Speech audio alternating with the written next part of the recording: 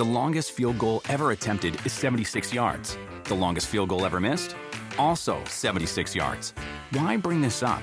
Because knowing your limits matters, both when you're kicking a field goal and when you gamble. Betting more than you're comfortable with is like trying a 70-yard field goal. It probably won't go well. So set a limit when you gamble and stick to it. Want more helpful tips like this? Go to keepitfunohio.com for games, quizzes, and lots of ways to keep your gambling from getting out of hand.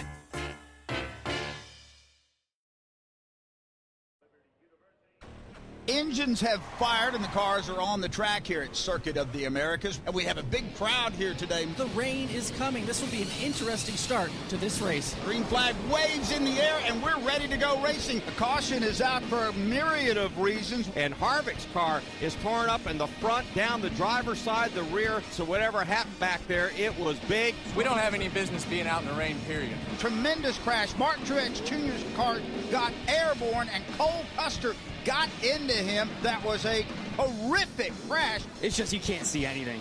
Man, it's dangerous. Alex Bowman will give up the lead and hit pit road. Chase Elliott, new leader off turn 20.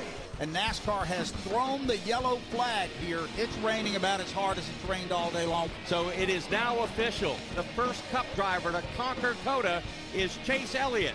I've never won a rain race before, so it's kind of cool. Yeah, 800 win for Chevrolet. Hendrick Motorsports and Petty Enterprise are now tied in the all-time win column.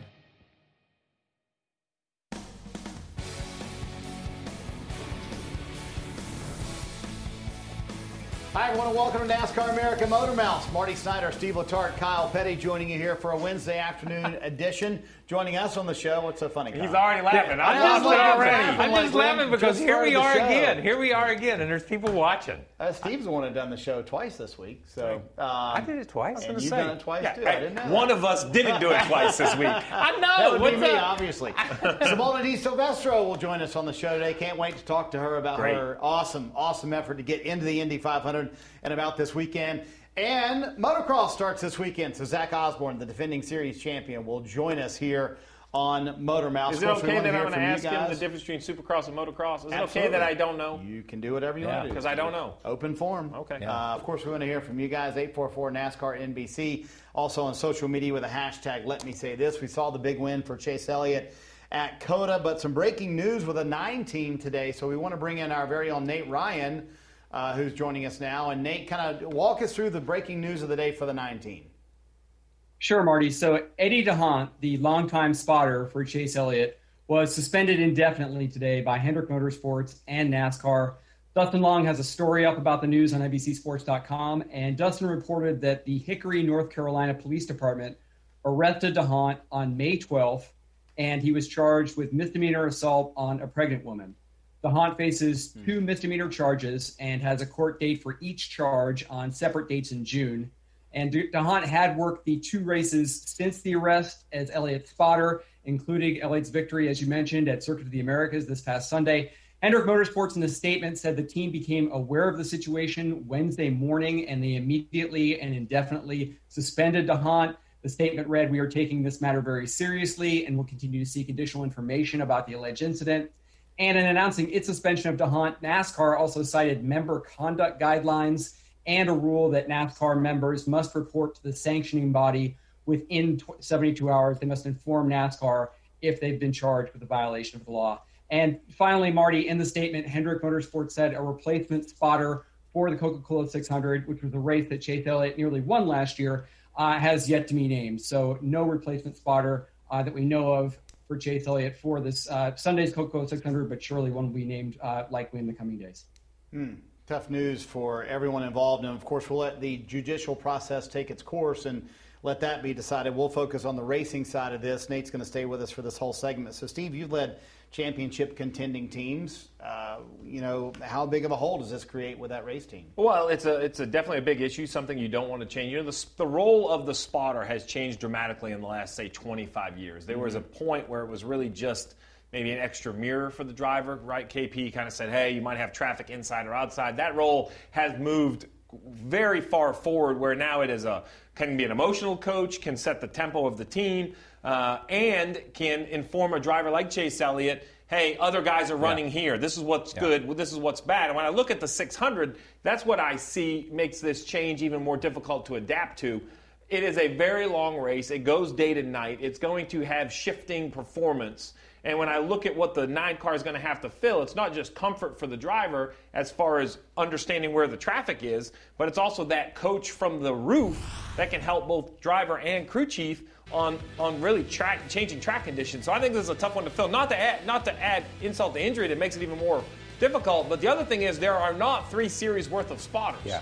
Many spotters spot in all 3 series, Truck, Xfinity, and Cup. So I say that so when you go to the well of spotters available, it's not as deep as one might think because most of the guys that work on Sunday also work in the other 2 garages. Yeah, and that's a great point. If we said there were 36 guys in each series, there's not 36 spotters in each series, as you Correct. say. So if we're looking at 100 and whatever, what's that, 108, whatever it is, spot drivers, there may only be 60 spotters. There may only be 70 spotters. So it's rare air, and it's even rarer air for spotters who win races and help their drivers win races. And DeHaan helps Chase, as you say.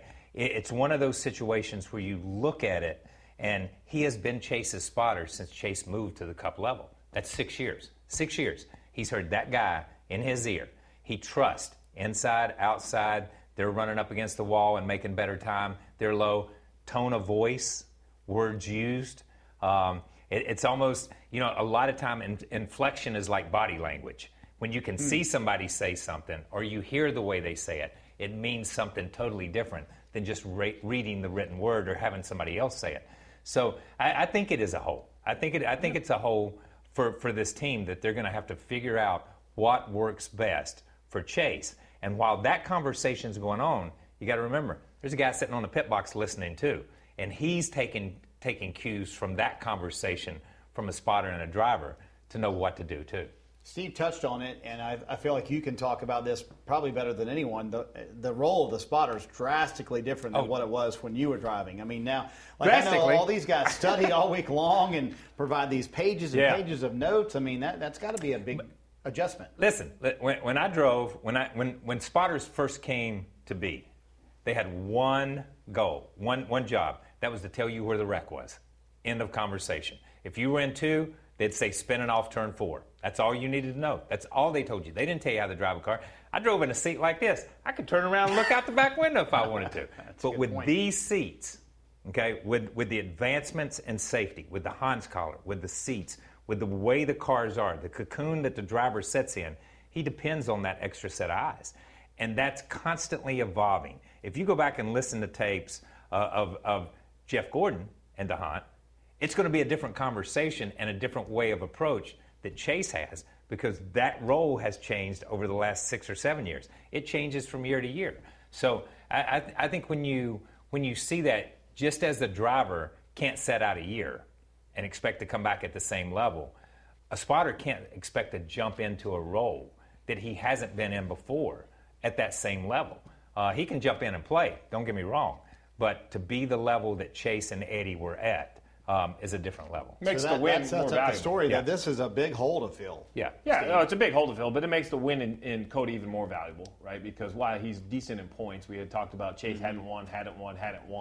Now with the win, assuming some unbelievable number of winners, which I don't think is going to happen, right? He's now playoff bound, so they need to try to fill that hole, and that'll give them the summer to find some comfort heading into a stressful playoff run. Nate, any idea if Chase Elliott will be speaking in the media this weekend? I don't know if that topic has been brought up yet or not. I don't know if he is on the media availability list. Marty, it's changed as the garage has opened up here the last few weeks, where I haven't seen specifically what it is for Charlotte, but there might be the bullpen availability that we had pre-pandemic that started to come back a little bit. So there could be some availability for him in that regard. But, just to your point, I'm sure that when practice starts, obviously we'll know who the spotter is then, and it'll become a newsworthy thing for him to address and talk about. And Hendrick usually does do those media availabilities when you have that sort of news happen.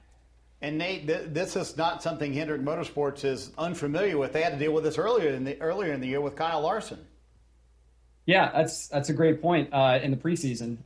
That, I guess, a little bit less of a jump ball because it didn't happen in the course of the year. There hadn't been a race yet at that point, but they did have to change spotters. So you're right, Marty. It's a great point. It's the second time that they've changed spotters here for 2 of their Cup drivers. And I'll just make one more point about the 600 that I think is interesting, with it being the longest race of the year and green flag pit stops. Obviously, there'll be more pit stops possibly in this race than virtually any race NASCAR might do this season, and that can make for, I think, a difficult adaptation when you've got a new person near, especially where it seems like the last couple of years, I don't know why, but it does seem as if there's been more incidents with guys getting in and out of the pits, especially on long green flag runs. So I'm sure a lot to balance and sort of process there for Chase Elliott, number 19. And Nate, this afternoon, NASCAR was fairly strong with their comments about saying, hey, if something like this happens, you must report it to the sanctioning body. Kind of walk us through that. You touched on it a little bit. Yeah, so the rule is, and it's stated clearly in the NASCAR rulebook, that within 72 hours of a violation of the law, NASCAR members must inform the sanctioning body if they've been charged. So in this case, from other reporting that's out there, this incident happened last fall, and as I mentioned, he was arrested on May 12th. So he did 2 more races with Chase Elliott after that. So that NASCAR said that DeHaan was suspended indefinitely because of member conduct, but also because of the rule that NASCAR members must inform the sanctioning body when they're in violation, have been charged with a violation of the law. So that was the reason there for that being listed as part of his indefinite suspension. Okay, we'll certainly keep you guys updated with any further news on that. All right, time for Power Rankings. Dustin Long. And I mean, when I say hot off the presses, I mean, we haven't even seen it. No one on Twitter's seen it. And here it is, the Power Rankings. Nate, stick with us for this because I've got to know if there's like an official system or if this is Dustin just doing his own thing. Well, I can tell you. There you go. Top 10. What do you think, Steve? Well, I can tell you that Dustin didn't come on and defend him himself after we tore his Power Rankings apart 2 weeks ago. He took Alex Bowman out of the Power Rankings, and he won a few weeks ago. So when I look at these right here, they're starting to make a little more sense. I think he has all the right names. I could argue the order. Still having a hard time putting Kevin Harvick in the 7th position, KP. That's probably my biggest argument right off the top. So you're saying Harvick higher or Harvick lower? Lower. Okay. But look, so we've got Harvick and Blaney who are both involved in accidents, but they make the top 10 in the power ranking. Well, and Kyle Busch and Alex Bowman, who have both won a race behind a guy who hasn't, and Kevin Harvick. I mean, we still have him in 7th, I guess, because of his championship pedigree, maybe last year's performance. Come on, Nate. I mean, we're going to beat you up on this because you're going to be our resident Dustin Long. I don't know that it's Nate's fault necessarily, but is there an official system here, Nate? Yeah, well, first of all, I'll just answer Stevie and say I'm fine being Dustin Long's surrogate here for abuse because this has become one of my favorite weekly segments on Motormouths, is giving Dustin Long grief about his power rankings. To answer Marty's question, this used to be a collaborative, collective effort. This year, this is solely all on Dustin Long, and these rankings I'm okay with. I think these are beep. I want to give him some praise here. These rankings I can live with. The only thing that I will say is, okay, Lord Byron's streak of top 10 finishes come to an end, but yet William Byron's still number 2 ahead of Kyle Larson, who's finished 2nd 3 straight weeks and yet is still number 3 in the power rankings. So if I had a quibble with Dustin this week, that would be it. I totally agree with that. Like, how does and have you chatted with our friend Dustin about this of why Mr. Byron is 2nd and Mr. Larson is 3rd? That one stood out to me immediately. Yeah, no, I prefer to convey all my conversations and analysis with Dustin through this medium and platform. So I have not had that one-on-one conversation. I think Dustin just watches Motormouth so that he can watch us give us grief, like I said. So again, this is one of the best segments of the week. What rationale does he give you for any of this? It's I don't know if you want to get in the mind of Dustin Long sometimes, Marty Snyder. It's an interesting place. Here's what I'm going to say. 1-844-627-2276. Dustin Long, please call home. Please call us. Please call us and defend yourself. Please call us and defend. Called in. I just, I find that one a little surprising that he would have Harvick 7th, but Larson 3rd. That's the one that really bugs me. So what I got to ask, although I'm going to defend Dustin, forgive me. Oh my goodness. Here's what I'm going to say. This is a huge turnaround. Huge turn.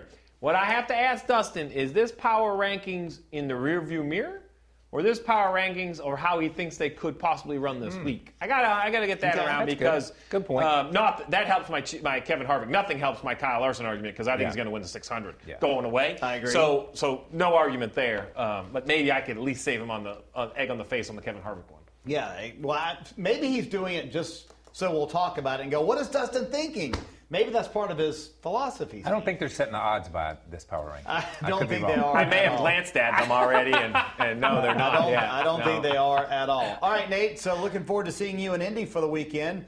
I know you're headed up there, I believe, tonight, maybe, or tomorrow morning. Tonight or tomorrow morning? Tonight. You're headed up soon. Heading there tonight. Yep. Oh, cool. All right, so give us your thoughts. Indy 500, Coke 600, while we have you on the line. What are your thoughts on both races this weekend? And kind of give us your prediction as well. Well, I'm really looking forward to the Indy 500, Marty. I think a ton of great storylines. Obviously, the overarching one in IndyCar this year has been the changing of the guard. So many great young drivers. 5 different winners in 5 races. 4 of those winners under the age of 24. 3 of them first-time winners in Alex Palou and Rinus VeeKay and Pato O'Ward. And, of course, Colton Herta, who won at St. Petersburg, starting second. And at the top of the board, you got Scott Dixon, the 6-time series champion, starting from the pole. So he represents the old guys, age 40. So I'm really looking forward to this race. I think that they'll have more passing than they had last year, hopefully less of a track position race. It's going to need to be if the Penske's and the Chevrolets want to get up from the back because they didn't qualify so well. So Will Power and Joseph Newgarden and Scott McLaughlin, Simon Pagenaud have some work to do. But I like Rinus VeeKay as my sleeper pick. I know he's starting third, so really I don't know if he's necessarily an underdog, but I think that his win at the road course a couple weeks ago was no fluke, and we've seen guys sweep road course Indy 500. Pagenaud did that a couple of years ago. So I think he would be my sleeper pick, and I don't know, it's hard to bet against Scott Dixon at this point, especially this year. You missed the Steve Letarte fist pump. Almost Tiger Woods-esque. You can replay it if you want to. Listen, Rinus VeeKay pick. VeeKay is an outstanding pick. He talked about how the Chevrolet struggled. Well, that one didn't. Right. Yeah. That one was outstanding in qualifying. Yeah. And if his is going to race anything like the Team Penske Chevys look like in practice, I love VeeKay. Yeah. You got a quick pick for the 600 there, Nate? I'll go with Chase Elliott. Why not? Wow. There you go. He almost won last year. I mean, he was this close to win last year. Good point. Good point. All right, Nate. See you in Indy. Thanks, man. All right, bud. Thanks, Safe guys. travels. Thanks for the breaking news as well. So, Nate Ryan joining us, and good to get Nate's perspective. Always good to rip on Dustin for his power rankings as well. Listen, I'm going to give him an A+, a staple on the show. But he puts him right out there. He doesn't hold back. Listen, he doesn't hold back, man. He puts care. out what he thinks. Yep. I like that. Exactly right. Well, coming up next here on Motor Mouth, Simona Di Silvestro, one of the fantastic stories of the 105th running of the Indianapolis 500. She will join us next and talk about her Indy 500 effort, and Beth Peretta and Peretta Autosport. There's Simona hanging out in Indy already. We'll talk to Simona next.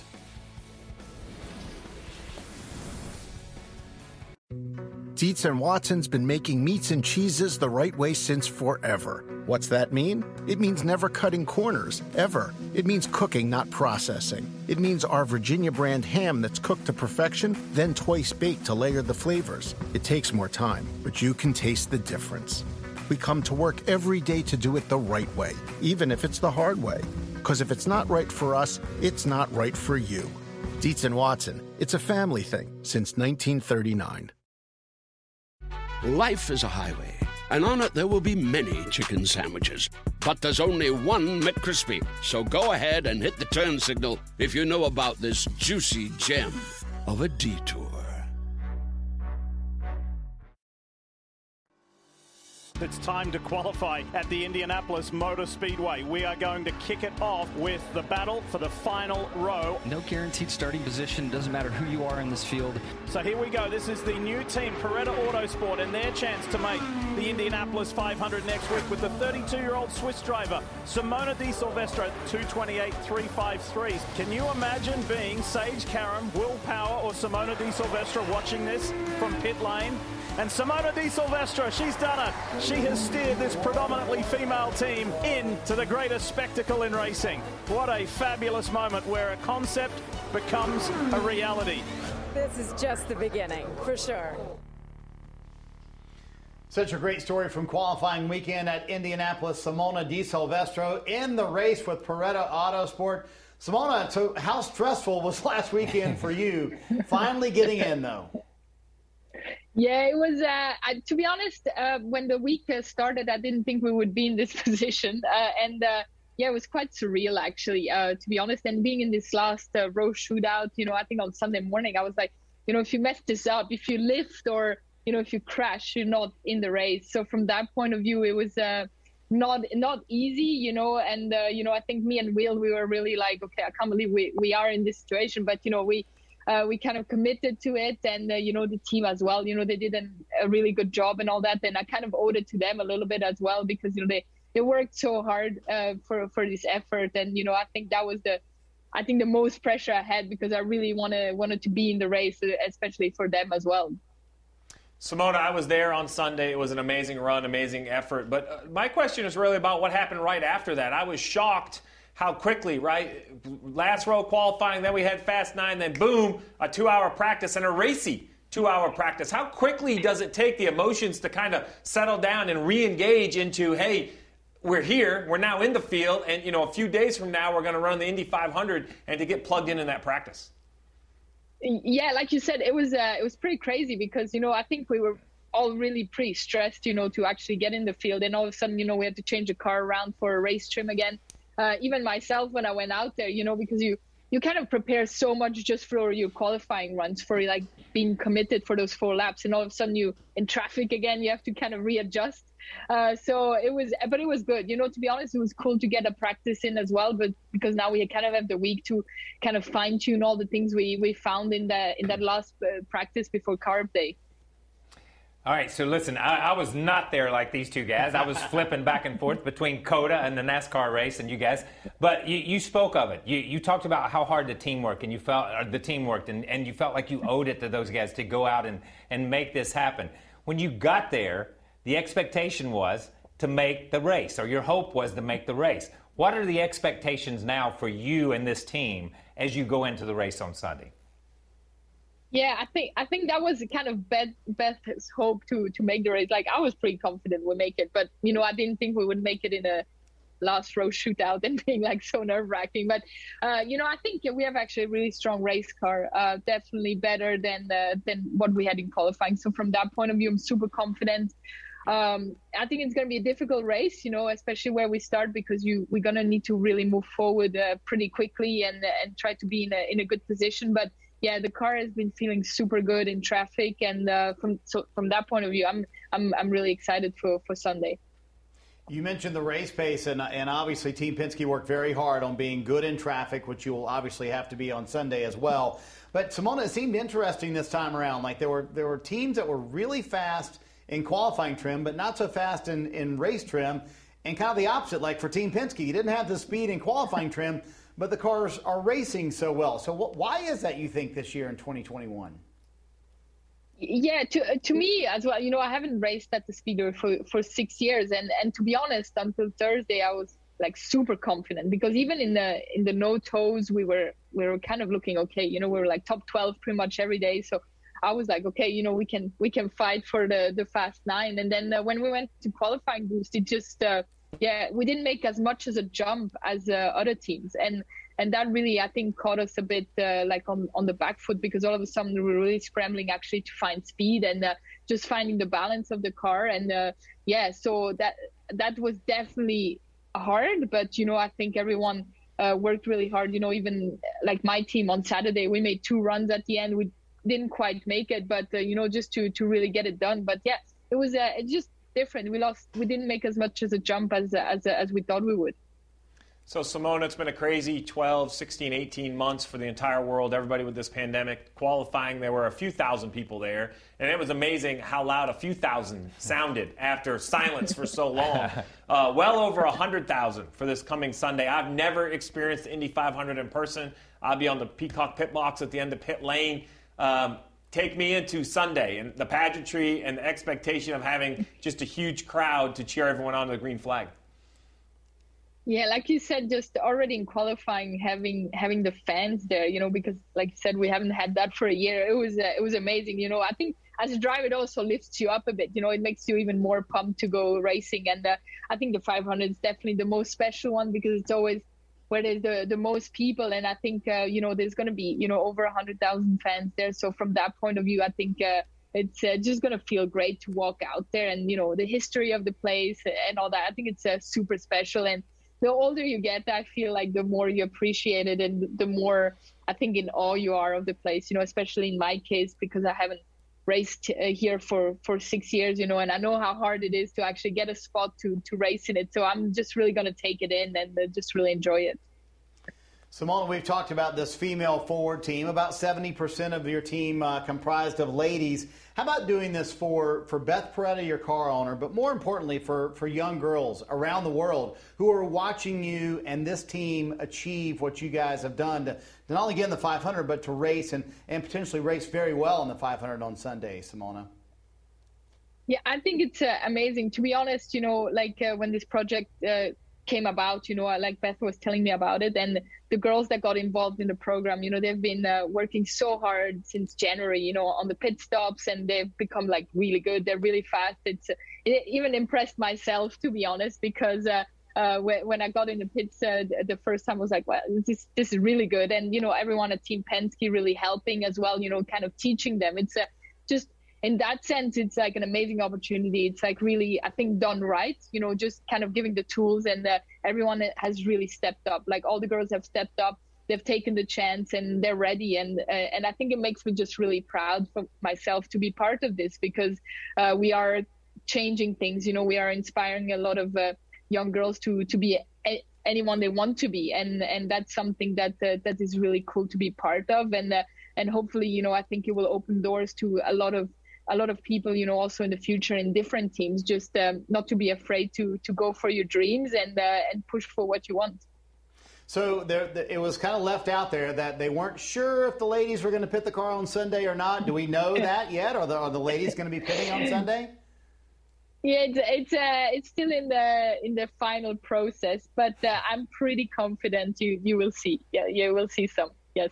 That's awesome, because I know how much work they put in. I mean, those girls still have real jobs. Yeah. And they're showing up at Team Penske at 4:30 in the morning for practice because they have a real life, It takes so much commitment. Shows the dedication. So much commitment. So one real quick thing. So you've been in IndyCar for a while, and now you're racing in Europe. You've kind of have been everywhere. What is it like for you to kind of get a peek behind the curtain of what Team Penske is? Because you raced against them for so long. Now you're in the camp and you're in the meetings and all of that. What's that been like for you to see how they operate? Yeah, it's been, to be honest, it's a dream come true. When I raced in IndyCars 10 years ago, I think as a driver you want to drive for that team. It's just amazing. And when actually I went to the race shop, just seeing the facility and everything was amazing. Just the whole professionalism, everything is thought through, everything you need is happening, and everyone is also, I think the big thing is everyone is super proud to be there. I think that makes a big difference. And same thing, the boys who have been helping the girls, they've really welcomed everyone, and they all know that the chance they have to be working there and with Beth there, and having our crew working with them. I think just they all know the chance they have, and they have all the tools. You have all the tools to do something great, and that. And as a driver, the same way, that the tools are here to win races, and I think that really lifts you up, and it actually makes you work even harder because everything is here to be successful. One of the cool things I thought was Roger Penske standing in the pit box. One of the first people Beth Paretta saw after they made the field was Roger Penske standing there. So that was certainly a cool sight. So listen, the captain, anytime you go to Indianapolis, even before you own it, forget owning it, right? That's right. The captain. Yeah, exactly. Well, Simona, we can't wait to see you. Steven, I'll see you tomorrow. Kyle will just watch us on TV. I'll see you on TV. I'll be watching, man. I'll be watching. All right, Simona, we'll see you tomorrow. Thanks so much for your time. Such a cool story, Steven. That was an amazing story to follow all weekend long, being on the ground in Indianapolis, and just the excitement around the 16 team trying to make the field. Yeah, a tons of excitement, and I'll admit, it's the first time I've seen it in person, but that final row qualifying, the pressure of needing to go out there, understanding a little bit more, 4 laps, to how bad the cars drive on the 4th lap and still having to stay wide open. There was a lot of mental fortitude that really had to go into that, because I think the expectations the day before were much higher. I think it was a shock that they were in that position, which sometimes can be the hardest thing to recover from. We'll talk a little more IndyCar coming up, including our buddy Jimmie Johnson, who will join us on the broadcast team. And when we come back, a special behind-the-scenes look at weekend number 1 with this guy and Jimmie Johnson on the Peacock Pit Box.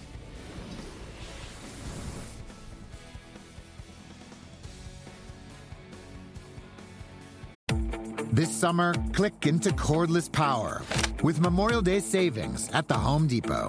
Tackle more than half an acre of grass with the convenience and gas-like power of the Ryobi 40-volt battery-powered mower. And keep your flower beds fresh with the 40-volt cordless string trimmer. Then clear debris with the 40-volt jet fan leaf blower.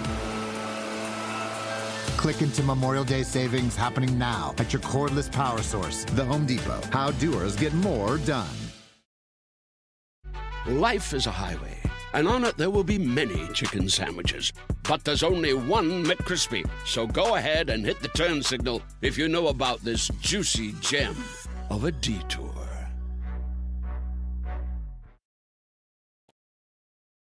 Trying TV, ladies and gentlemen. Not sure how this is going to go. Feel good about it, though. My buddy Steve Letarte is going to be on the pit box with me. Here we go.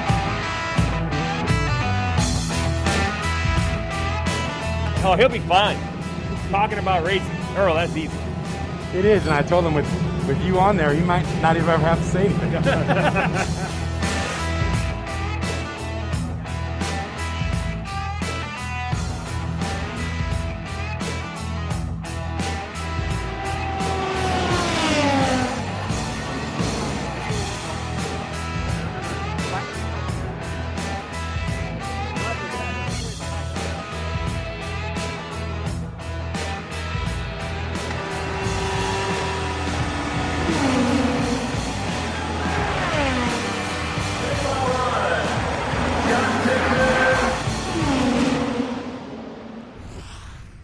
It was a fun weekend in Indianapolis last week. The funny line I'll tell you is that Scott Dixon told me after qualifying, he goes, "Man, Jimmy spent more time in the competition meeting room than he really does when he drives. Like he's been in there almost as much as he's been with you, Steve. But you guys had a blast. You need a lot of sunscreen, like everybody did last weekend at Indy." Well, he did. He was on the sunny side. You got to tell that story. Well, so we go up in the pit box. He goes, "Where are you going to sit?" I said, "I'm over here." He goes, "Oh, okay, I'll sit over here." And later in the day, as the sun set, he started to get sunburned. He looked at me and goes, "Oh, this isn't my first trip to the pit box. You're sitting over there." I said, "I may be a rookie to Indianapolis 500 qualifier, but I'm not a rookie to up here. You're sitting over there." But it was great to see. First of all, it was great to catch up with. I consider Jimmy a good friend.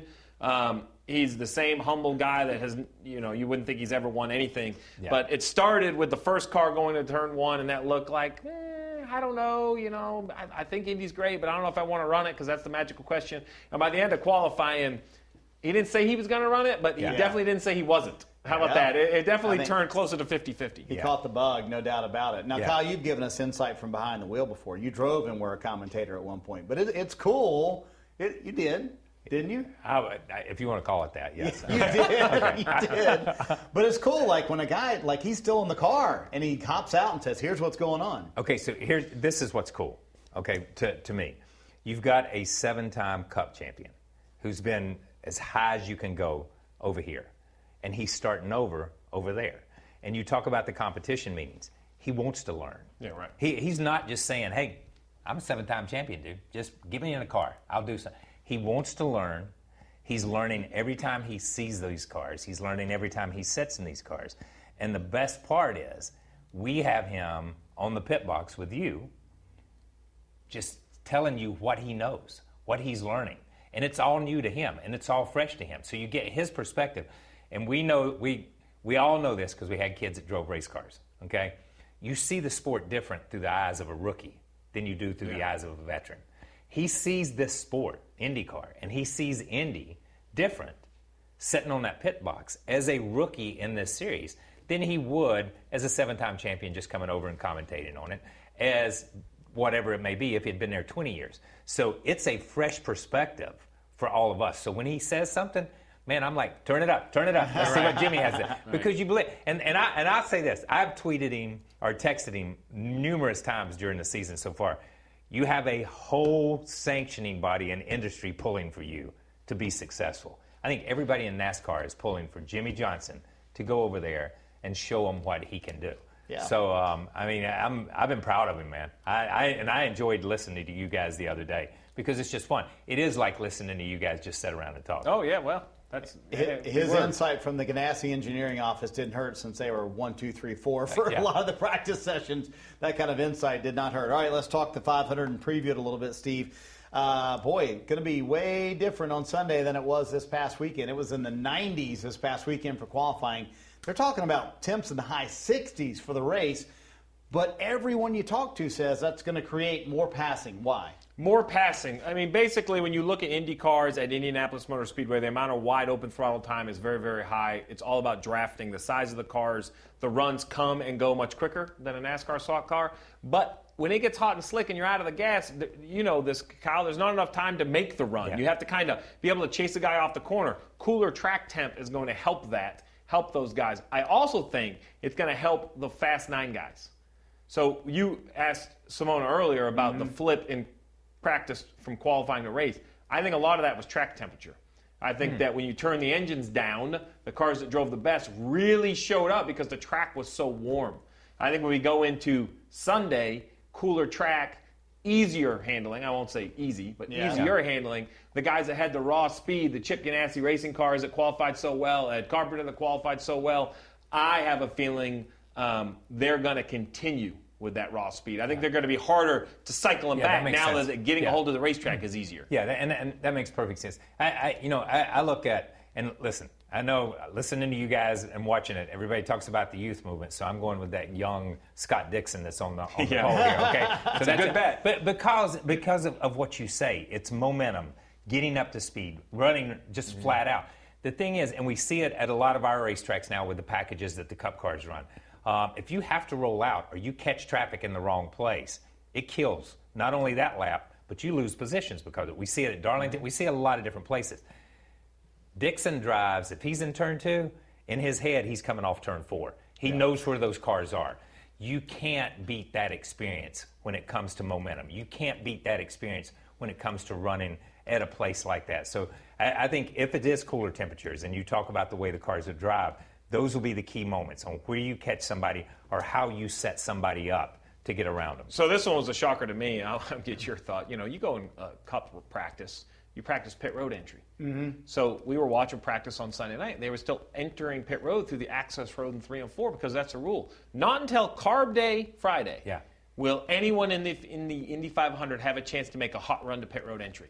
In a race that's going to be full of green flag pit stops. I was fascinated by that because we think it's hard to get it from like 170 down. Can you imagine rolling off 225 and trying to guess where your lift point is to this pit road entry speed? That's crazy. That's like being on an NBA team and we're going to let you go out there and dribble, but we're not going to let you shoot. Okay? we're not going to let you shoot. That's what pregame is. You know, because that is part of the game now. And we all know it. Your in lap, your out lap. I mean, that's all part of what makes the race and what makes it tell. I can't imagine not being able to use one of those keys and practicing one of those keys. To that end, it's supposed to rain on Friday in Indianapolis, so IndyCar told us today that they would be willing to potentially have practice Saturday if it rains out Friday, which they've never done. They don't. Saturday's a dark day at the track. They said they would do something on Saturday. Because of that point, Kyle Novak, series director, said, that's their first time coming on the pit road in a hot stop. They've got to know what they're doing. Well, good news is the Saturday's our rehearsal day, so if they practice Saturday, they won't have to rehearse. And I hate rehearsing, so this is going to be a win. Listen, after coming off last year, everything's changed. If they want to practice on Saturday, I'm more for it, man. Why not? More for it. Your favorite part of the show here for the Indy 500, Steve, let's look at the odds for the Indy 500. I have a feeling Mr. Dixon is going to be at the top of this odd sheet.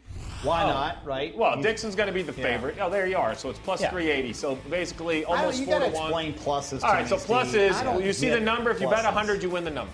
$100 bet wins 380. $100 bet wins 725. $100 bet wins 1,000. All right. So it's basically like Pato O'Ward is the third favorite. That's 10 to 1. I think that's decent. I'm telling you, I think number 8. I'll take number 7, 8, and 9 on this list as nowhere near the long shot the odds makers put it.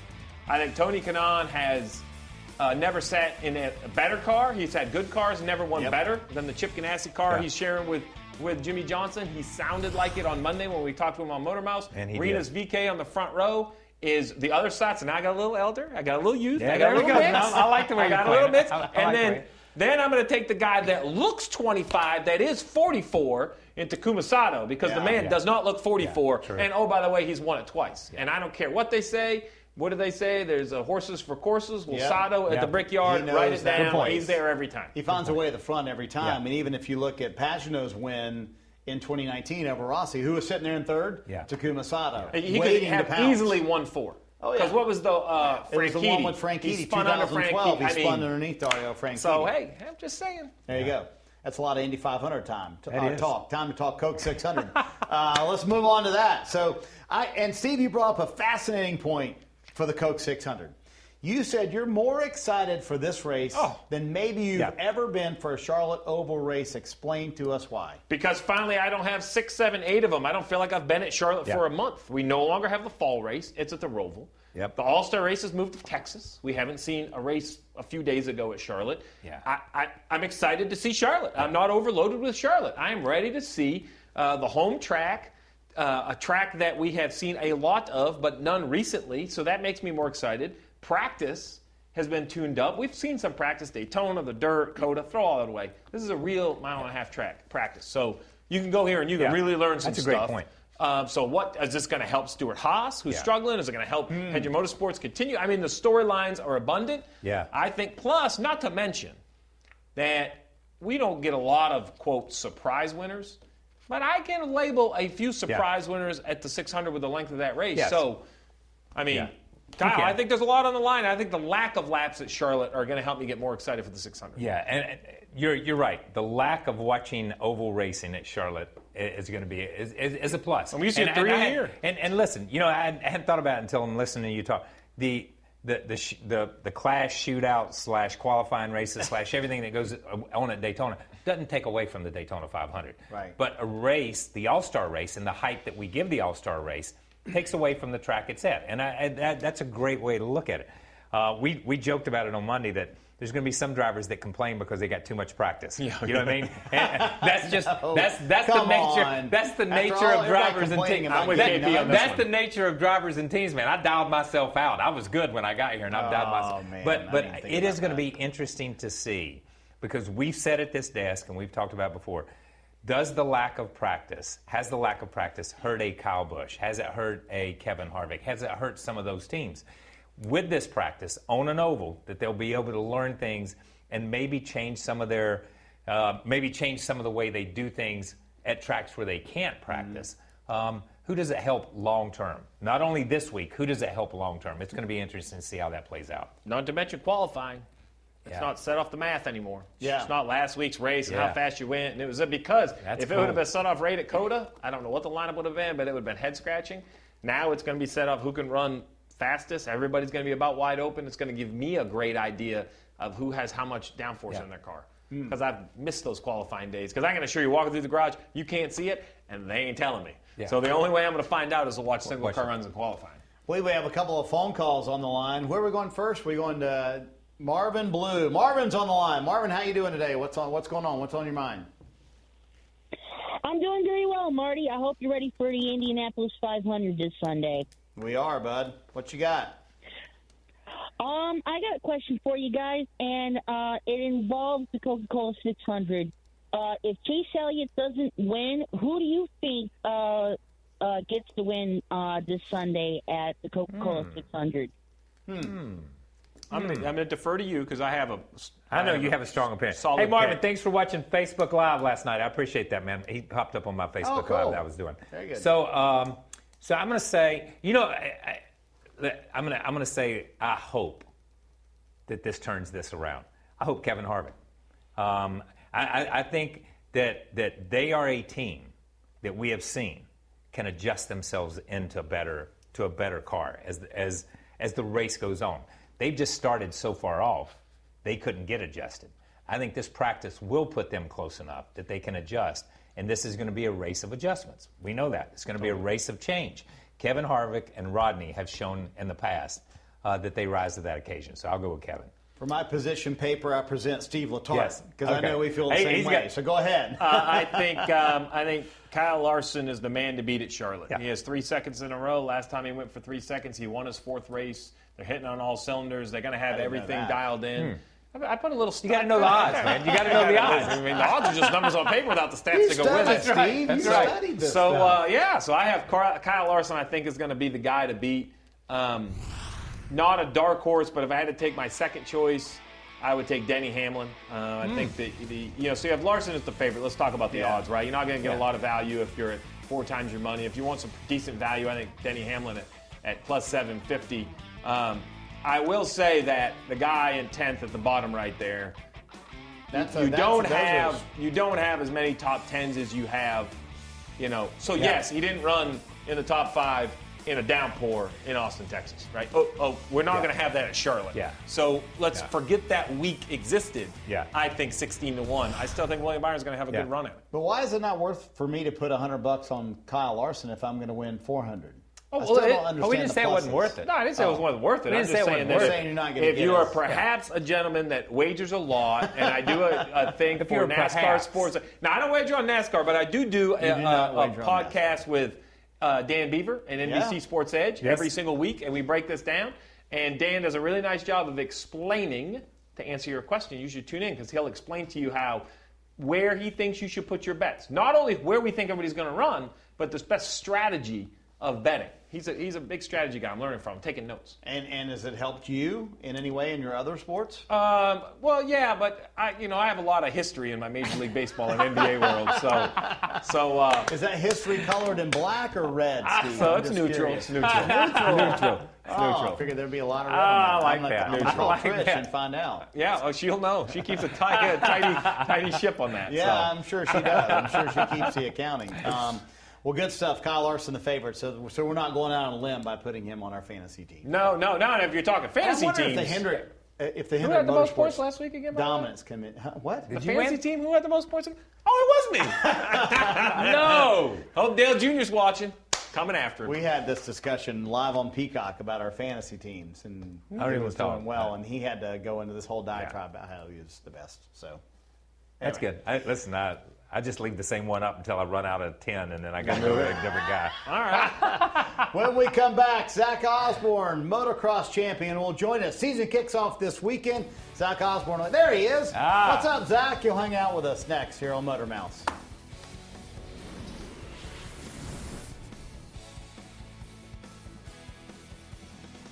Who doesn't love a classic chocolate chip cookie? Famous Amos has been making them since the 70s. 1975 to be exact. With semi-sweet chocolate chips and a satisfying crunch, it's everything classic in one bite-sized cookie, and fans couldn't get enough. That's right. You'll find our original recipe, the one you know and love, in every bag of Famous Amos original chocolate chip cookies. Find Famous Amos anywhere you buy your favorite snacks. If a friend asks how you're doing, and you say, I'm okay. When the truth is, I don't want my problems to burden anyone. Or you say, hang it in there. Because if I ask for help, they'll just think I'm weak. Then this is your sign to call, text, or chat 988 for free, confidential support. Anytime. You don't have to hide how you feel.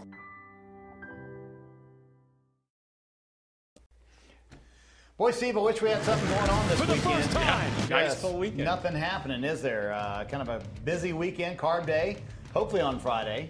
We'll see. Little weather. Exactly. Got a little motocross action. And, of course, the 105th running of the Indianapolis 500, 11 a.m. on NBC. It starts earlier than that on NBCSN. And, of course, the Coca-Cola 600 wraps up the busy Memorial Day weekend schedule. And as you see there, motocross starts this weekend. Zach Osborne will try to defend his championship. For the first time, he's going to be an overall winner in the 450 class of Lucas Oil Pro Motocross. Zach Osborne wins Loretta's again. Wow. I cannot believe what has happened this weekend. Something has gone wrong with the bike, and this could get worse. He's got a front flat. There goes Tomac to the inside, split lane. He goes 1-1 here at Jacksonville. He's done it. Zach Osborne is the Premier Class champion in Lucas Oil Pro Motocross. And Zach Osborne hoping to spray the champagne again in 2021. Zach, great to have you here on NASCAR America Motor Mouth. So Tell us about the pressure coming in and being the defending champion. Yeah, it's a little bit different. You know, I went from never having won a race or an overall going into last season to being boosted into a championship fight and eventually taking it the distance. So it won't be as much pressure as that or as last year. But, yeah, looking forward to getting things kicked off this Saturday and hoping to have the same result. All right, so Zach, Steve Letarte here. I'm a big motorsports fan, a big motorcycle fan, but I'm going to need a little help. Supercross, motocross, I use them interchangeably. I know they're not interchangeable. So educate me when you educate the fans the big difference between the two. Okay, I mean, I'm a big NASCAR guy, so I guess the only way you could kind of relate it is motocross would be like COTA over the weekend, and then Supercross would be like Bristol. So just two really opposite ends of the spectrum. That's good, Zach. That was really good. Great description, Zach. I'm writing that down. Write it down. Nothing. Guys in the producer have cut it. That was really good right there. Zach's now our promo man. I like that. Since we're going to throw Bristol and some of this stuff in here, I have noticed that motocross fans are like Cup fans. They can go crazy sometimes, and when you're in that paddock and you've won and they're pushing on the barriers and stuff, are you ever afraid? What's it like in there with these crazy fans? Because they go wild, man. Yeah, it's awesome. I listen to tons of Dell Jr. Download, and like I said, I'm a big NASCAR fan. So when they're talking about being accessible, I'm like, man, you guys have no idea about accessible. You know, they're like, oh, we're the most accessible motorsports or athletes in the world, and I'm like, whoa, now come on, the motocross fans get closer than anybody. But yeah, for the most part, it's pretty chill, but it does get out of hand. Some of those podiums that you just saw can get pretty wild. Yeah, Steve wants to go to the party. I was checking the schedule. I just want to see what weekend I had off. Going to the paddock, man. I was getting ready to go. So you tell us, you let us in on the secret. You're a big NASCAR fan. Like, do you have a favorite driver? Did you go up kind of following a driver? Where did the NASCAR fandom really start for you? Well, I'm from Bristol, so that's one thing. Abingdon, the neighboring town to Bristol. Yeah. So that, and then my dad used to race pro stock in NHRA, so I guess kind of car racing. But yeah, recently in the past couple of years, I've just kind of fell in love with NASCAR, and I've been really trying to fight the urge, but I think I'm going to end up pulling the trigger on a decent sim rig and get into a little bit of iRacing. So I play the fantasy league just like you guys do, and much like Kyle, I'm out of uses on some people. So strategy's going to have to change a little bit. You probably actually care about your fantasy team. Yes, I don't care about my fantasy team. That's the difference, man. If you need a rig, you can call this guy. Yeah, my man here. He's an owner. He's an iRacing owner right here. Yeah, man. Don't you worry. We'll get you set right up. You're going to love it. You're going to love it. I'll even show it. Listen, I'll even put you in the right league. I got me, Tim Duggar, Dale Jr. It's a great time league, but you don't have to be very fast. Yeah, you can go have fun for sure. So why don't you just take it one step further and actually do a test in a four-wheel car? Like, hey, get you got that opportunity. Dale Jr.'s late models. Yeah, you got my number now, so hit me up. All right, there you go. You're now his agent. So listen, Zach, I want to get this turned back to you, though, the effort you're putting in. Right, you ended the season with a back injury. I want to know, A, how the injury is, and B, I mean, it's so physical. What you riders do is breathtaking over the length of these races. How do you not only rehab that injury, but build your confidence to go out there and push it to the level you have to push it to be competitive?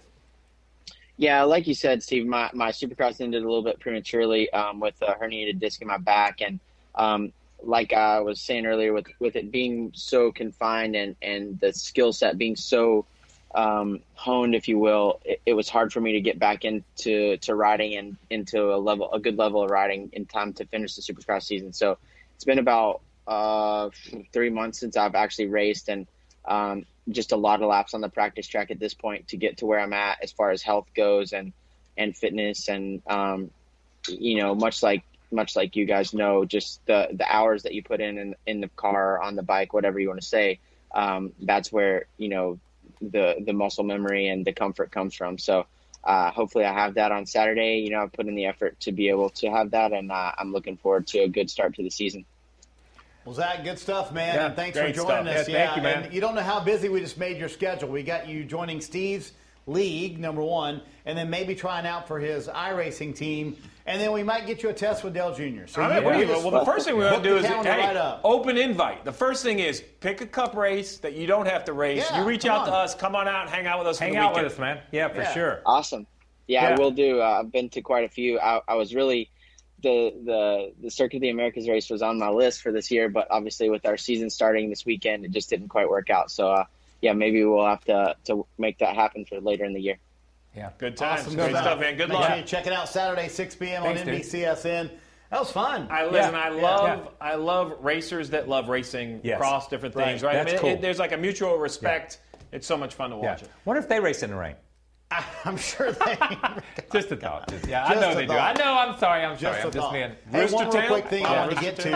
You mentioned flaps. it, Steve. Last weekend it felt like sports was back to me. Saw the PGA scene. Oh, yeah. The fans we had at Indy, and this weekend 135,000 fans in Indianapolis. It's going to be the largest event since the pandemic. I mean, it feels like sports is back. You guys agree? Yeah. Love it. Sports is back. Sports are back because the fans are back. We have seen sports, but they weren't what they're supposed to be without the fans. Yeah, and listen, if we go back to that golf last week, the youth movement is back. So I am 100% behind that.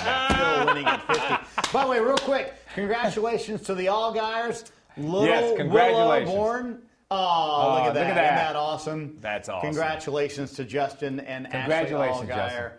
That's so cool to see. Now Dad can go out and maybe win at Charlotte. Who knows? What a good he's a good pick. I mean, we didn't make a good Saturday pick. picks. What's the odds? I don't know the odds. I don't know the odds, but You putting 100 on that one? Justin Stevie? Allgaier is a pretty good pick for the Saturday. Yes, it is. Awesome. All right, we'll see you guys Monday back for Motor Mouse. Thank you, Kyle. And we'll recap the Indy 500 and the Coke 600. Have a great Memorial Day weekend, everyone.